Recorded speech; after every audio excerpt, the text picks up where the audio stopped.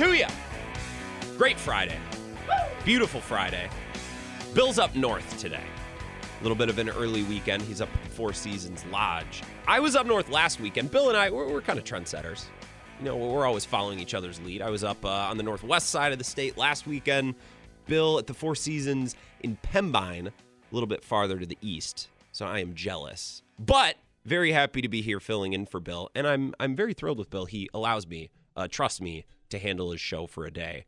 Especially today, we're actually having a football game to preview. Unlike the last couple weeks when the Packers have been on Thursday night, they've been on Monday night, or they've been on bye, we actually have a Sunday Packer game to talk about and to look forward to. Mike Clemens is going to join us in the last hour of the show to get us the latest. So injury designations, Friday comments from coaches and players as they get ready to travel out to Denver. Traveling and Matt LaFleur. And it's something that maybe we undersold and we didn't talk about enough the last 2 weeks is the altitude. It's like, oh man, Matt LaFleur doesn't like traveling abroad. He doesn't like changing time zones. What about changing altitudes? Maybe that's been a little underserved and under-talked about because Matt LaFleur tends to find issue with those little things like altitude. And I know that the Packers beat was asking Rich Bisaccia the other day. It's like, well, punting and kicking and, you know, how do you do it with the thin air? So it's been a topic that has come up in press conferences. Maybe we should have worried a little bit more about Matt LaFleur traveling to a higher altitude. It's something that he typically struggles with or something that he would struggle with. So we'll talk about all that with Mike Clemens. He'll join us in the last hour of the show. Ryan Glasspiegel, New York Post, going to be here. We're going to talk to Tyler Dunne, Go Long. He joins the show every Friday at 11:30. I checked in with him. I said, hey, Bill's not here, but I'd still love to have you. And he said, hell yeah, I'll come on. Sweet. Awesome. So Tyler Dunne, Go Long, TD. He used to be on the Packers beat at the Journal Sentinel and Bleacher Report. Tyler Dunne will be here in a little bit over an hour. He'll be here at 11:30. Perry Goldstein, Packs What She Said podcast, and Pack-A-Day, part of the Andy Herman cohort of Packers Twitter and Packers Media. She'll join us at 11. So a lot of fun guests to talk to, a lot of good Packers conversation to have. I want to talk about the Bucs and Terry Stotts. Terry Stotts gate is what it's turned into. I think it's been a little overblown, but an interesting story, an unexpected story nonetheless. I want to get to that in just a little bit, but I want to start with last night. I want to talk about the baseball game last night, the NLCS specifically, Phillies at Diamondbacks game 3. And then I want to talk a little bit about Thursday Night Football as well. But let's start with baseball because that was on earlier on in the evening. That was on during my show last night from 4 to 6. And then I went home, caught the end of the baseball game, and switched over to football. The Saints and the Jags. Very weird game, made even weirder by the fact that it was Thursday night and on Amazon. So we'll get to that game in a minute. But I want to start with the Phillies and the Diamondbacks. I, as a Brewers fan, spend most of this postseason watching the Diamondbacks or the Dodgers, the Phillies, the Astros, the Braves, the Twins, the Rangers. I sit back and I watch all these games, and I really have enjoyed this postseason. I've been a lot more in tune with baseball nationally this season than I have been in years past, and I think that's a couple different reasons. The balanced schedule certainly helped this year, made for some more interesting storylines with different characters, different players, and different teams matching up against our Brewers. I think the rule changes helped. Watching a Brewer game this year didn't feel like such an undertaking, didn't feel like such a massive project. It's like, all right, I'm going to sit down and watch the Brewers tonight. And the game might take 2.5 hours, felt pretty quick. And if the game wasn't an exciting one, if there wasn't a lot of action, if there wasn't a lot of offense, then the games this year felt abbreviated. Let's simulate a little bit quicker towards the end. So I like that. And there were other teams involved, like the Diamondbacks and like the Orioles, like the Mariners and the Reds, even the Pirates, had a couple of hot months to begin the season. So more interested in baseball nationally this year, and I don't think I'm the only one. I want to talk about the Phillies and the Diamondbacks, and I couldn't help but think of our Brewers last night watching this game. Every postseason game I watch, I think of the Brewers. And it's like that scene from Breaking Bad when Jesse and Walt are standing outside the laundry and Walt goes, no. This is all about me. This is all about me. That's how I feel watching Phillies Diamondbacks. It's like, how does this relate to the Brewers? A total Brewers win for the Diamondbacks last night and a total Phillies loss last night. I tweeted this at Wisco Grant. It's a classic Brewers loss. The Phillies got a great start from their starting pitcher. Their offense completely and totally no-showed. And their big-name closer, or a big-name closer, Craig Kimbrell, blew it at the end of the game. It's like, how many times have we seen the Brewers do that? From 2018, 2019, when Josh Hader blew the save, 2021, when Josh Hader blew it against the Braves. And then this year, Devin Williams didn't blow it, but he had the ball in a 1-1 situation or a 2-1 situation in game one. Gave up a bunch of runs, Classic Brewers loss by the Phillies last night. Classic Brewers loss. And the Diamondbacks with a classic Brewers win. It felt very unlikely. It felt very unrepeatable. And it felt very lucky. Anytime the Brewers have won a postseason game the last couple of years, and they've only won one, it was game one against the Braves. And they won game one against the Braves, what was it, 3-2 or 2-1? Can't remember the exact score. I think it might have been 2-1. And that was the game. Rowdy Tellez hit a 2-run bomb. Corbin Burns gave us a pretty good start. Adrian Hauser somehow was trusted to pitch the 7th and the 8th. He was the pitcher of record in that game. And then Josh Hader closed it down, which felt like a little bit of a miracle. Last night's win for the Diamondbacks felt like a little bit of a miracle. So I think if we fast forward to the end of this series and go into the World Series, I think the Phillies advance. We're going to look back at this game thinking, well, even a blind squirrel finds a nut twice a day, right? The Diamondbacks were able to win. A fast pitch is how the Phillies scored. It was very fluky. It was very unlikely, and it feels very unrepeatable for Arizona. Which is how I felt about the Brewers and their playoff wins. And wins, I should just say, and their playoff win, because they are 1-9 since, game 6 of the NLCS against the Dodgers in 2018. So a very Brewers baseball game last night. It was nice, because the Brewers have been eliminated for a couple of weeks. It was nice to experience that vicariously through another team. So Philly still leads that series 2-1. It still feels very much like the Phillies are going to win. Last night did not feel like a loss that was the beginning of something for Arizona. Again, it felt like game one of the Brewers beating the Braves in 2021, where you had a 2-run home run, outstanding pitching. Felt very lucky that the Brewers held on to win that game, and the Diamondbacks seem very lucky for holding on and winning that game last night. I still think the Phillies go on and win this series. I want to talk about Thursday Night Football for a couple of minutes as well. The Jags won 34-24 last night. And if you went on Twitter during this game, or maybe you were talking to some friends in a group chat, I was doing both because I have no life. And the comments, the commentary, very similar, both on Twitter and in my group chat talking with some of my buddies who really likes football. The overlying theme of last night's game was the Saints are trying to give the Jags this game, and the Jags won't take it. Derek Carr keeps turning the ball over. The Saints keep doing dumb things. They miss a field goal. They're discombobulated. Their offense is no good. They're dropping touchdowns. Foster Moreau dropped a game-tying touchdown in the end zone in the last couple seconds of the game. It was either on second down or third down. I think it might have been on third down. The Saints were trying to give the Jags this game, and the Jags just would not take it, and they eventually did. They caught a bomb. Christian Kirk caught a bomb and took it to the end zone. Derek Carr's no good. We've known that for a long time. Their offense is basically checking the ball down to Alvin Kamara, who is basically washed. Last night was more about Trevor Lawrence and the Jags for me, and it made me think of a conversation that we had earlier this week on my show, the Wisco Sports Show, at 4 o'clock. This would have been on Tuesday when we were reacting to Cowboys-Chargers, and we were reacting to Dak Prescott versus Justin Herbert. We hold these quarterbacks to a crazy high standard. Dak Prescott is under a microscope, and I thought the comments from Mike McCarthy this week, was he on, what radio interview did he do? Did he do Mad Dog? He did some radio interview this week. It was a national radio show. Micah Parsons said very similar things on his podcast that he does by himself. Said Dak Prescott is under the microscope in ways that no other quarterbacks in this league are. Because he's the Cowboys quarterback, because he got paid a bunch of money, people pile on him, and they're very critical of him. They hold him to a very high standard. Now, when you make a lot of money, you're going to be held to a high standard. When you play for the Cowboys, you're going to be held to a high standard. But I don't think Dak Prescott is that much different from fill-in-the-blank quarterback. Jared Goff, Brock Purdy. He certainly didn't look that much better or worse than Trevor Lawrence last night, although I believe Trevor Lawrence to be a better quarterback, or Derek Carr, or as I scroll down the league, I said Jared Goff. He's not that different from Geno Smith, in my opinion. He's not that crazy different from a quarterback like Tua. I think other than Patrick Mahomes, this league is filled with a lot of quarterbacks that are good, but not perfect. I think there's one elite, no doubt quarterback in this league, and it's Patrick Mahomes. Whereas when I was younger, go back 10 years, go back 15 years, it felt like Brady, Rodgers, Peyton Manning, Breeze, they were all very similar.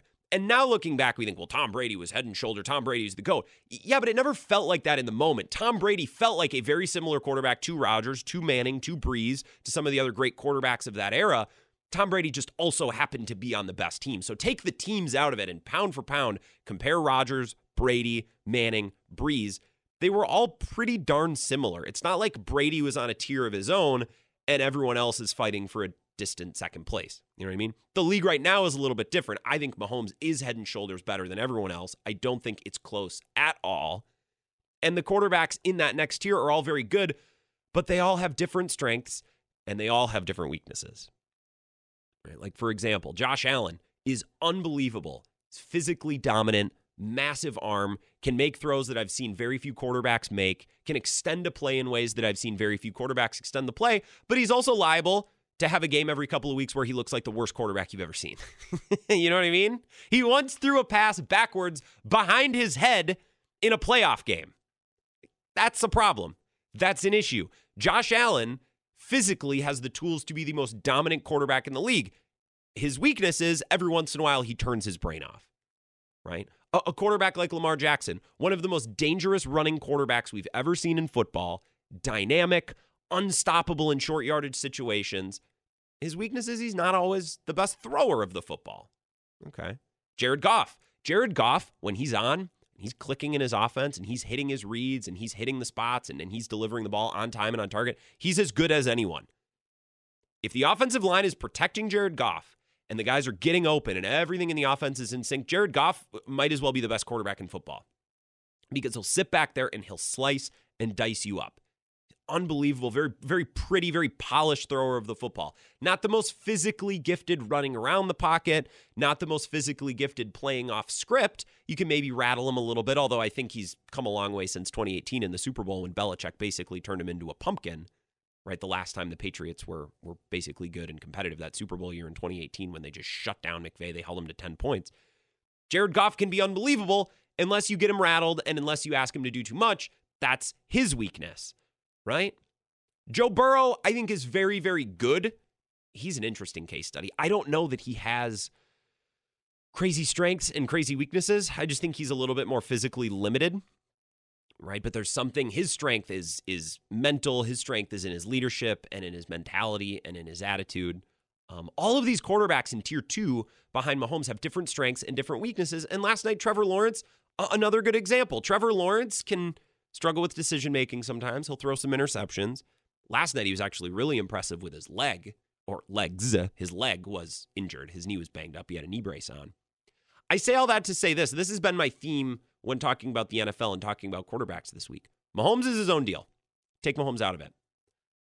I don't know that we've ever seen a point in time in the NFL where quarterbacks had such diverse sets of strengths and such diverse sets of weaknesses. So many different types of characters and different brands of quarterbacks playing. And they all have different offensive coordinators that are playing to their strengths and weaknesses, building different offenses around them. Because in today's day and age in 2023, teams have realized we don't need the perfect quarterback. We just need a quarterback that we can build around. We can build the boat around a running quarterback. We can build the boat around a polished passing, maybe non-mobile quarterback like Jared Goff. We can build the boat around Josh Allen. We just need to make sure we have the right infrastructure to insulate him from his own mistakes and his own decision-making, right? We can build the boat around Sam Howell. The Raiders with Jimmy G, although I don't think that's going particularly well. Obviously, there's all of these teams that are building around limited quarterbacks in some way. All these quarterbacks have limitations and have weaknesses. And last night was no outlier. So I think the more that I watch football this year, you asked me who the second best quarterback in football is. I don't know. Who's next behind Patrick Mahomes? I have no idea. Depends on the week. And that's cool. That's exciting. You can watch Tua one week score 70, and then you can watch Josh Allen the next week score 40 and beat up on the Dolphins like they did a couple weeks ago in Buffalo. Right? All of these quarterbacks are good at different things. They're all bad at different things, and it makes for this really, really fun mix. Don't you think? Today's NFL. I also think it makes offensive coordinators more important than ever, and maybe we can talk about that coming up next. But, I thought this on Monday night. It's like, Dak Prescott, not that different from Justin Herbert. Justin Herbert's got strengths and weaknesses. So does Dak Prescott. Watching last night, Trevor Lawrence. I really like the upside. I really like what he could be one day. I really like what he is right now, but he's not perfect either. Patrick Mahomes is perfect. And everyone else is kind of fighting around in the mud for second best, a distant second best in the NFL. 608-321-1670 if you'd like to call the show. I would love to have you today. Plenty of time. We don't have a guest until 11. That's when Perry Goldstein, Packs What She Said podcast, will join the show. Always look forward to getting a chance to chat with her. Ty Dunn, Go Long TD, Mike Clemens, Ryan Glassbeagle, all set to join us before 2 o'clock as well. It's the Bill Michaels Show, and we're back in 3 minutes. This is the Bill Michaels Show on the Wisconsin Sports Zone Radio Network.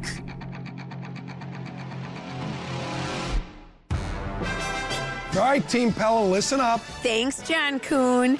Customers love our products with limited lifetime warranties. Check out these big plays. Incredible innovations like blinds and shades between the glass. No interference on that play, Coach. And stylish windows with hidden screens that make game days a breeze. Can it get any better? It can. With monthly payments as low as $19 per window, $75 per patio door, and a free quote at PellaWI.com. Let's go. Whether you're looking to replace older damaged windows and doors or just wanting to revamp the look of your home, Pella offers a wide range of styles and materials to match your home's unique design. Hurry! Take advantage of monthly payments as low as $19 per window and $75 per patio door at Pella Windows and Doors of Wisconsin. Get your free quote today at PellaWI.com. 6.99 APR for 120 months. Certain restrictions apply. See showroom for details. Offers on 10/31/2023.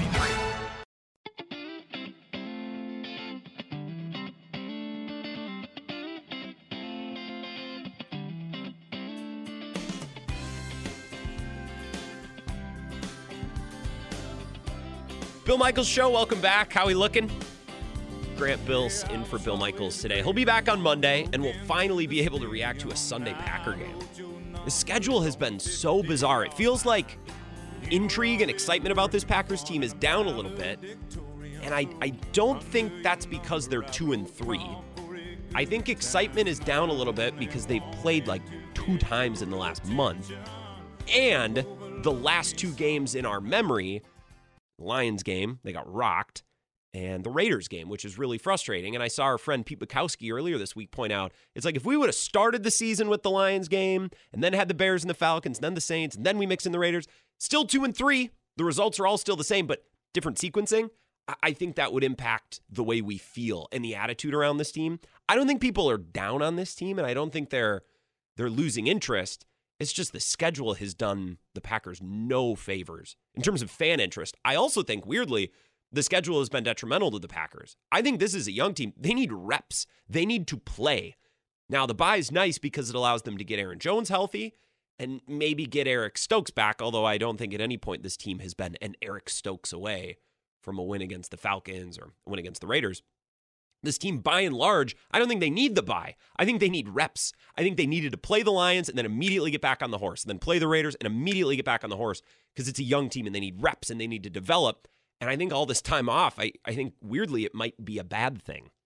And of course, you can get into a rest versus rust debate. That's a tale as old as time. And of course, we're never going to be right or wrong. I just think the way that this team is wired and the way that their injuries are, like, yeah, we got Aaron Jones back, but David Bakhtiari ain't coming back. We could have 6 bye weeks in a row. That's still not going to bring David Bakhtiari back. I think this team needs to play.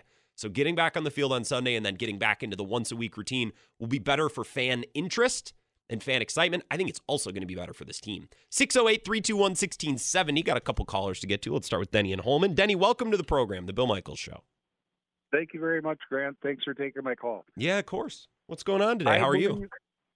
Great. I believe totally what you said, that they need to get back on the horse, get out there, whether it's good, bad, or indifference. They need to see what's going on with the team itself, you know. I mean, it's great to get some guys back from injury and stuff, you know, that'll help. But, you know, we've got a sour taste in our mouth from the last 2 games that they played, you know, and we've had an extra 2 weeks to kind of stew over it, you know. And my opinion is if they really, really play bad on Sunday, do they switch quarterbacks? No. Why do you think? Well, why do you think they would do that? Well, what's the benefit in that? I don't know, but if you could say it's quarterback related, say he throws 3 picks, fumbles the ball. I mean, what day and time do you say, okay, well, this isn't working right now. For now, let's just see what our backup is.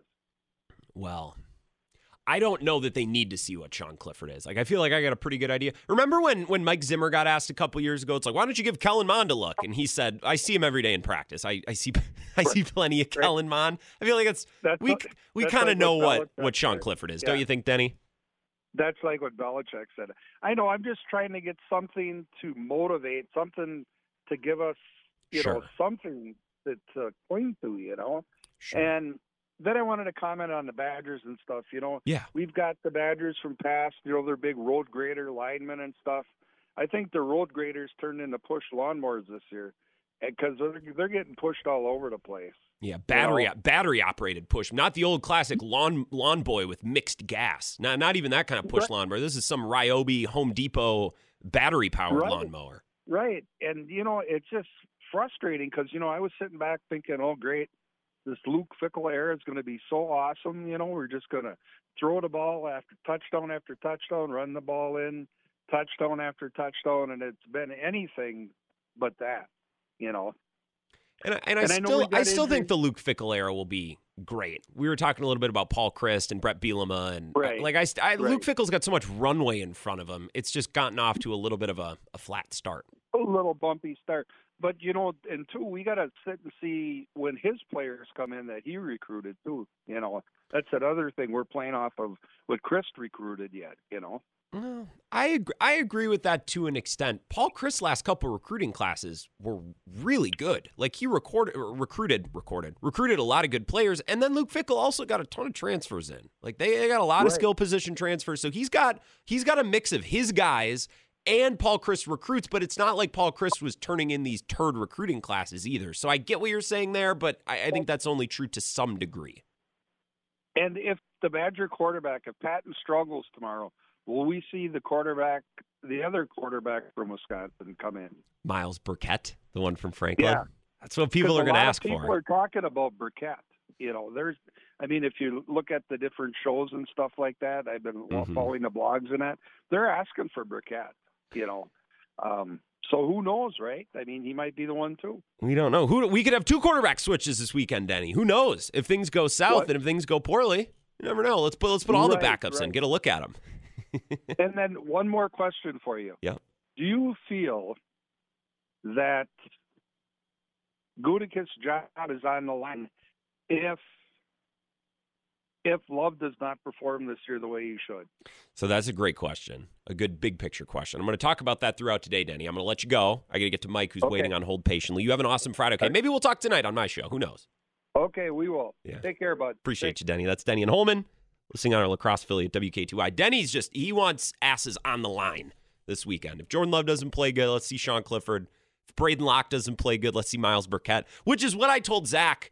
I had him on my show on Monday night, I think. I said, Zach, if this weekend doesn't go well, Braden Locke doesn't impress you, you know what people are going to ask for, right? They're going to want to see the guys behind him. No, not just the guys behind him. Not just Nick Evers. No, specifically Miles Burkett, the Franklin kid. That's who people are going to want to see.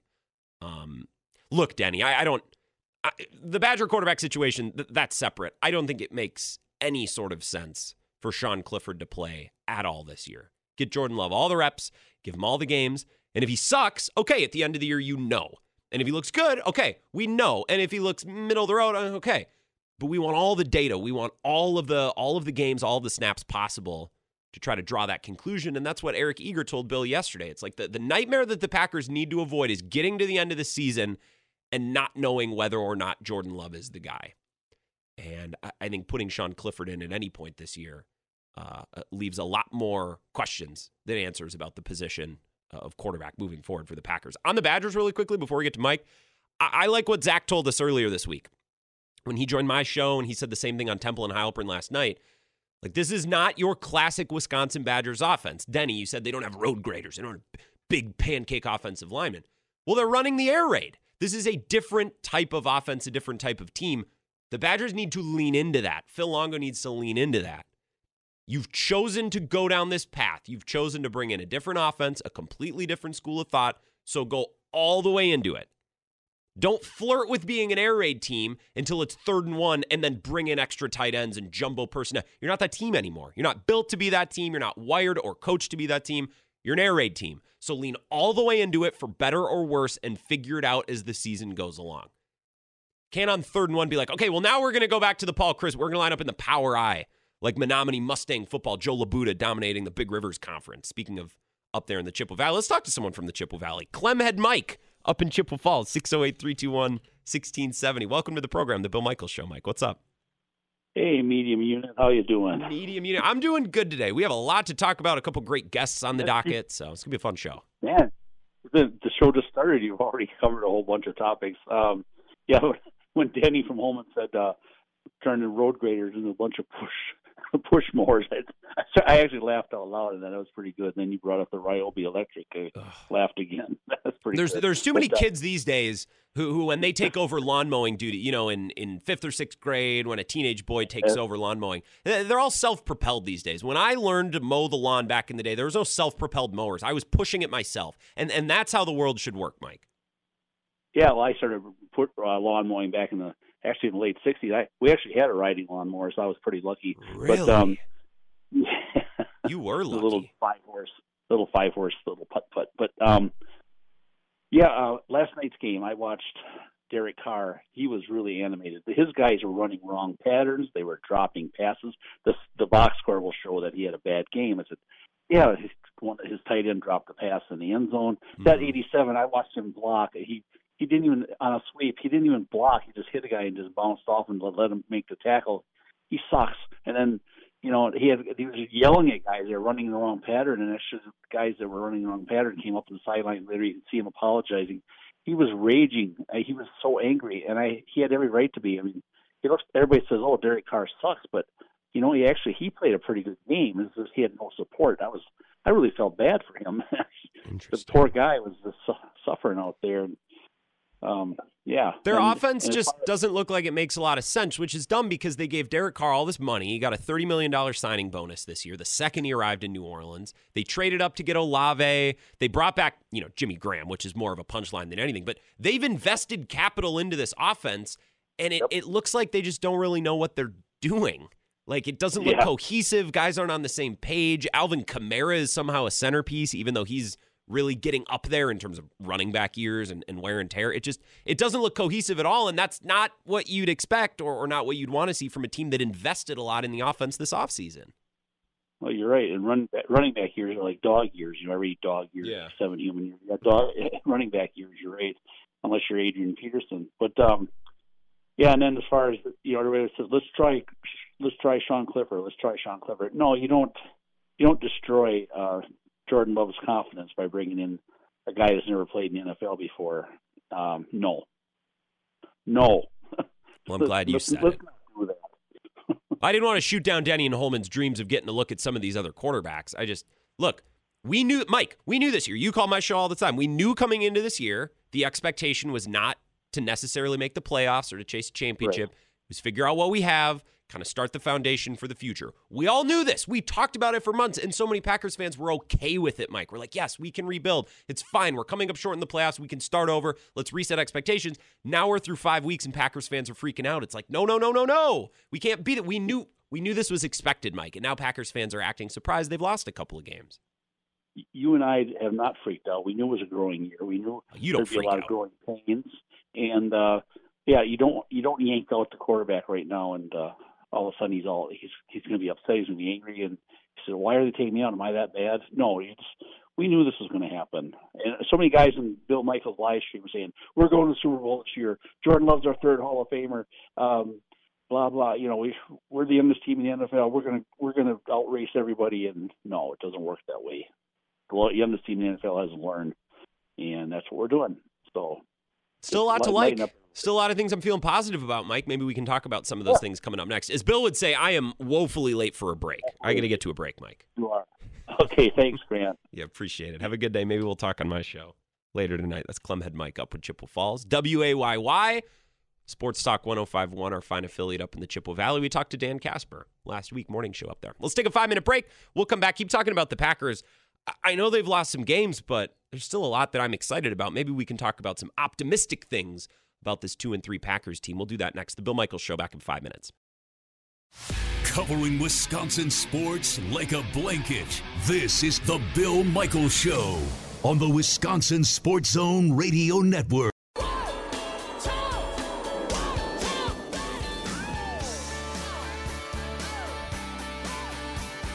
Welcome back.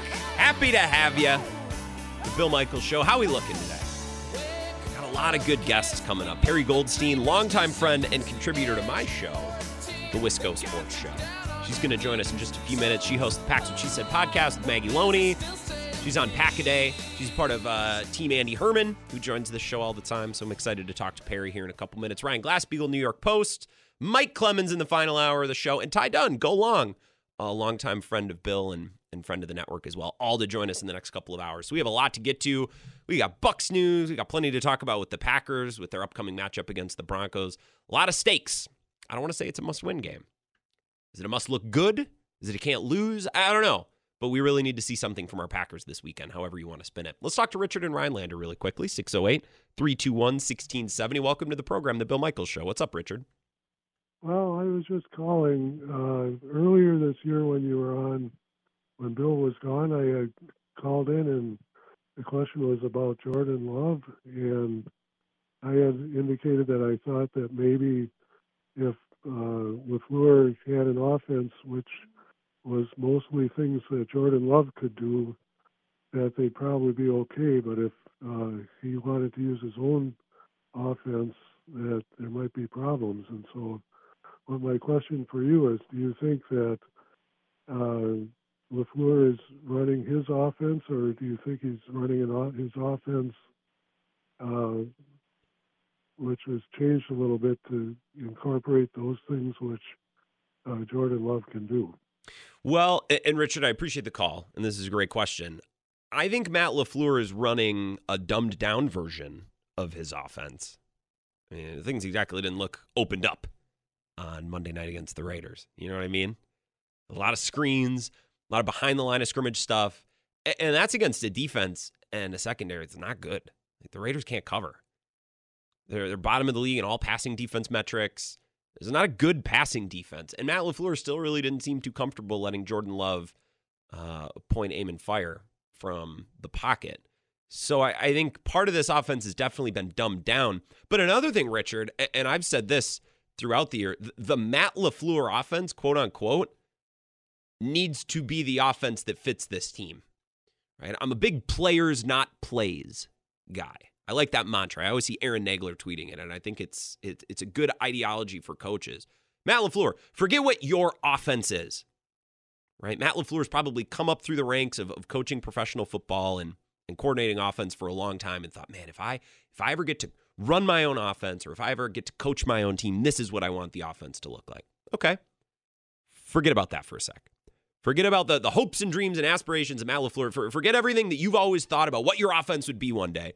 And look at this team right now, this season, this week against the Broncos, right?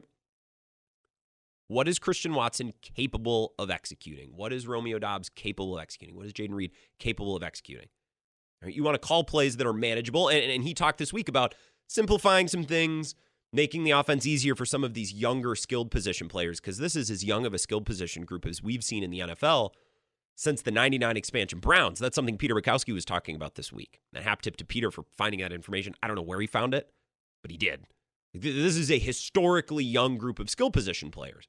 So whatever Matt LaFleur thinks his offense is, the Matt LaFleur offense, well, the offense that's needed this year might be different than what they needed from Rodgers last year or what they needed from Rodgers and Davante Adams the year before. It's probably going to be different from what they need next year if Jordan Love is here with a lot of these same skill position players, right? Every year is different. So what Matt LaFleur needs to do is sit down with Adam Stenavich and sit down with all of his offensive assistants and consider his O-line, consider his young skill position groups and say, okay, what does Jayden Reed do well? What does Christian Watson do well? What does Romeo Doubs do well? We're going to build the boat around that. That's the Matt LaFleur offense this year. You know what I mean? That's the Matt LaFleur offense. The Matt LaFleur offense needs to be an offense designed to get Jayden Reed some layups, get Romeo Doubs some layups, get him targets, There's no reason that Patrick Taylor should be getting more targets than Romeo Doubs, but that was the case against the Raiders. What does Christian Watson do well? What does he not do well? Okay, well, let's build the offense around that. I said before the season started, and I talked about it on my show. I remember taking some calls. We talked about this for, a half hour at the time or whatever. This year is an opportunity. Some people might say, oh, this is a step back for the Packers. This is going to be a painful growing year. Think of this year as an opportunity. If you've ever seen Mad Men, this is the comparison that I used when we talked about this the first time. In Mad Men, the very first episode, they're in a meeting with cigarette businessmen, Lucky Strike, right? And they're putting together an advertising campaign for Lucky Strike. And this would have been in, I think, the late 50s at the beginning of Mad Men. And there was just new legislation passed by the government. You cannot claim that your cigarettes are healthier or safer than any other brand. You can't make claims based on health. And all the cigarette guys are like, this is a catastrophe. We put all this R&D and this research into creating a safer cigarette, which, of course, now we know, years later is hogwash. But we put all this time and energy and R&D into cigarettes and being able to say that they're safe, and now we can't do that anymore. And Don Draper set up at the end of the meeting, stands up and said, you guys can't claim that your cigarettes are safer, but neither can anyone else. Like, we're all starting from ground zero. This isn't a problem. This is the greatest advertising opportunity that you guys have ever had. We can say whatever we want. And if you've seen the opening scene of Mad Men, it's on YouTube. You can go watch it when they're meeting with the Lucky Strike. Don's like, hey, start from scratch. How do you make your cigarettes? And he talks about the process of growing the tobacco and drying it and toasting it. He said, stop right there. It's toasted. There you go. That's your advertisement. And with Matt LaFleur, it's like, well, we don't have Aaron Rodgers anymore. We don't have David Bakhtiari. We don't have Devontae Adams. Okay, let's start at scratch. Start at ground zero. Okay, we have Jaden Reed. Well, what does he do? Well, he's nifty over the middle. There you go. That's the offense then. That's what we do with Jaden Reed. What does Christian Watson do well? Well, he's fast, but maybe not sure-handed. There we go. Stop right there. Okay? How can we get him the ball with space to run, space to make plays with his legs? That's the offense. Forget the Matt LaFleur offense. Forget what Matt LaFleur has been cooking up in his head for years and years and years. Well, if I ever get an offense and I ever get a chance to coach my own team, I want to do this, that, the other thing. Okay, but this, that, and the other thing might not fit Jordan Love, Luke Musgrave, Jaden Reed, Romeo Doubs, Christian Watson at this moment in time. Next year, it'll be different. The year after, it'll be different. Last year, it was different. The year before last year was different because personnel is always changing. Quarterback is changing. Injuries change things. So the Matt LaFleur offense, I think Matt LaFleur's offense changes by personnel. It should change year to year, as any good offensive coordinator or as any coach should do with their offense. I think it's dumb when coaches say, this is my system, we're going to run my offense, my plays, and you guys are either going to get it or you're going to get out of the way. That can't be the Packers' reality this year. They're trying to turn over a new stone at skill position players. They're trying to start something brand new with wide receivers and with tight ends. And it would be dumb to try to pigeonhole these guys into doing things that they're not good at or they're not capable of doing yet. Don't ask these players to do something they're not ready to do. So simplify it down. Maybe shrink the play calls, maybe shrink the playbook a little bit, and really focus on getting these guys in positions to succeed. That's really what a coach's job is. Putting players in the best position to succeed, showcasing your skills of your best players. That's the job of a head coach or a play caller. And Matt LaFleur, forget the Matt LaFleur offense. Look at the team you have. Focus on players, not plays. Does that make sense? Hour number 1 of the Bill Michaels Show, done. Ty Dunn, Ryan Glasspiegel, Mike Clemens, all coming up in the next few hours. Perry Goldstein, Pack's What She Said podcast coming up in 2 minutes. Stick around. A lot more of the Bill Michaels Show coming up next.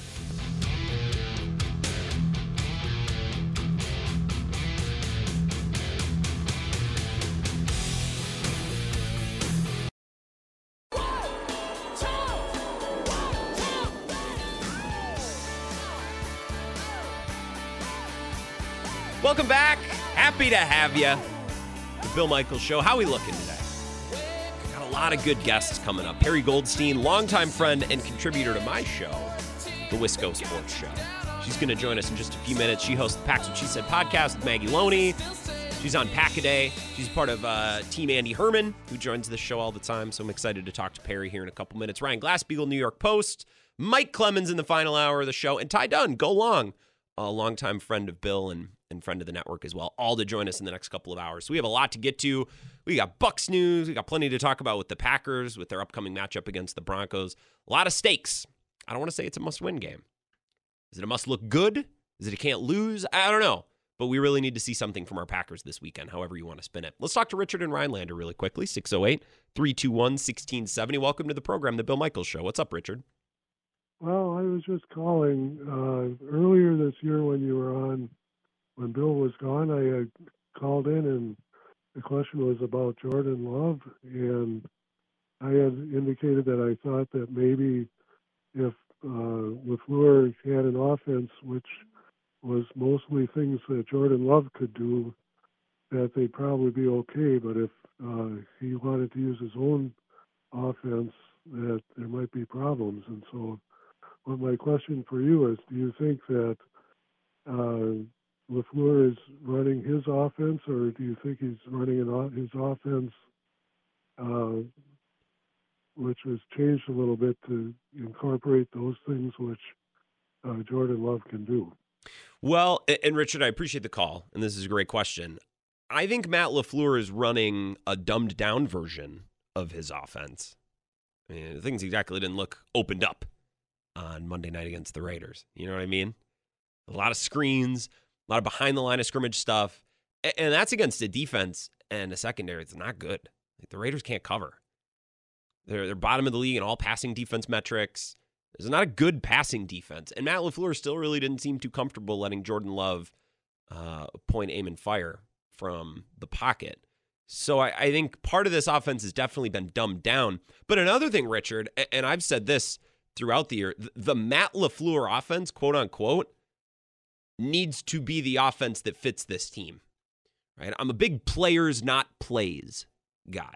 I like that mantra. I always see Aaron Nagler tweeting it, and I think it's a good ideology for coaches. Matt LaFleur, forget what your offense is, right? Matt LaFleur's probably come up through the ranks of coaching professional football and coordinating offense for a long time and thought, man, if I ever get to run my own offense or if I ever get to coach my own team, this is what I want the offense to look like. Okay. Forget about that for a sec. Forget about the hopes and dreams and aspirations of Matt LaFleur. Forget everything that you've always thought about what your offense would be one day. And look at this team right now, this season, this week against the Broncos, right? What is Christian Watson capable of executing? What is Romeo Doubs capable of executing? What is Jayden Reed capable of executing? Right, you want to call plays that are manageable, and he talked this week about simplifying some things, making the offense easier for some of these younger skilled position players, because this is as young of a skilled position group as we've seen in the NFL since the 99 expansion Browns. That's something Peter Bukowski was talking about this week. And hat tip to Peter for finding that information. I don't know where he found it, but he did.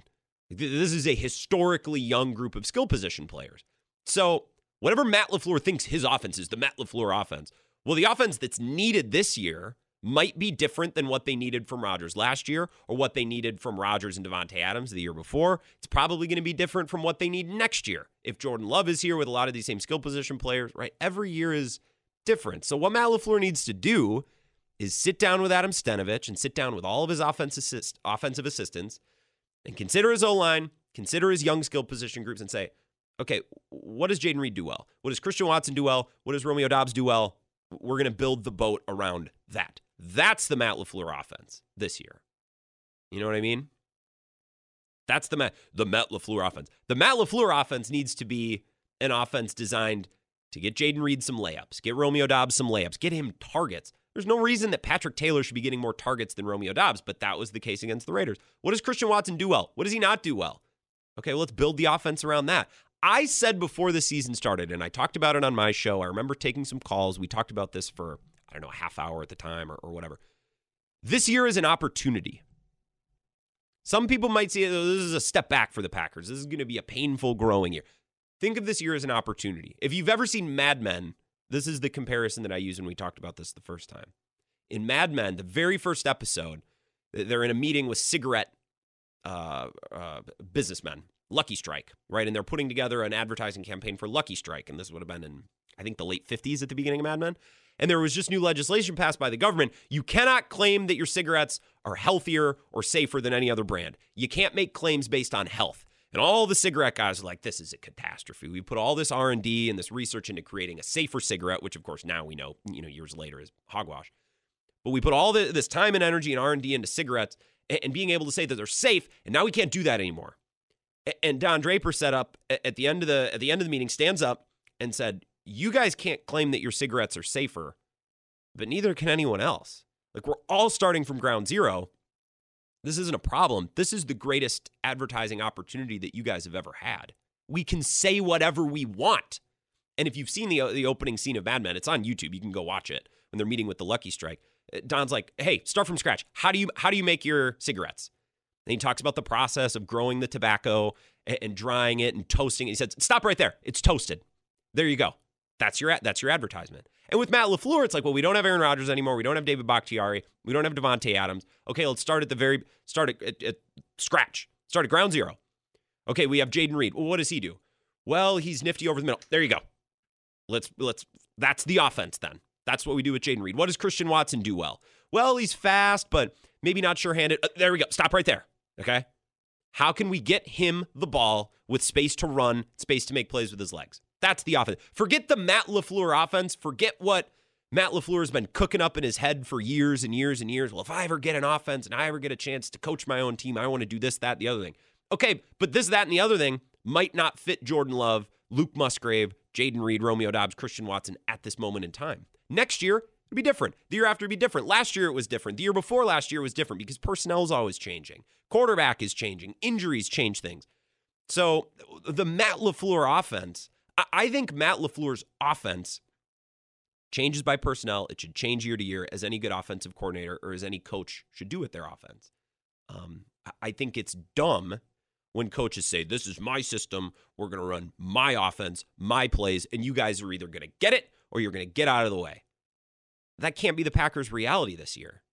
They're trying to turn over a new stone at skill position players. They're trying to start something brand new with wide receivers and with tight ends. And it would be dumb to try to pigeonhole these guys into doing things that they're not good at or they're not capable of doing yet.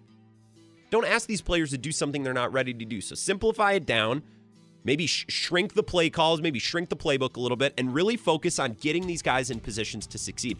That's really what a coach's job is. Putting players in the best position to succeed, showcasing your skills of your best players. That's the job of a head coach or a play caller. And Matt LaFleur, forget the Matt LaFleur offense. Look at the team you have. Focus on players, not plays. Does that make sense? Hour number 1 of the Bill Michaels Show, done. Ty Dunn, Ryan Glasspiegel, Mike Clemens, all coming up in the next few hours. Perry Goldstein, Pack's What She Said podcast coming up in 2 minutes. Stick around. A lot more of the Bill Michaels Show coming up next.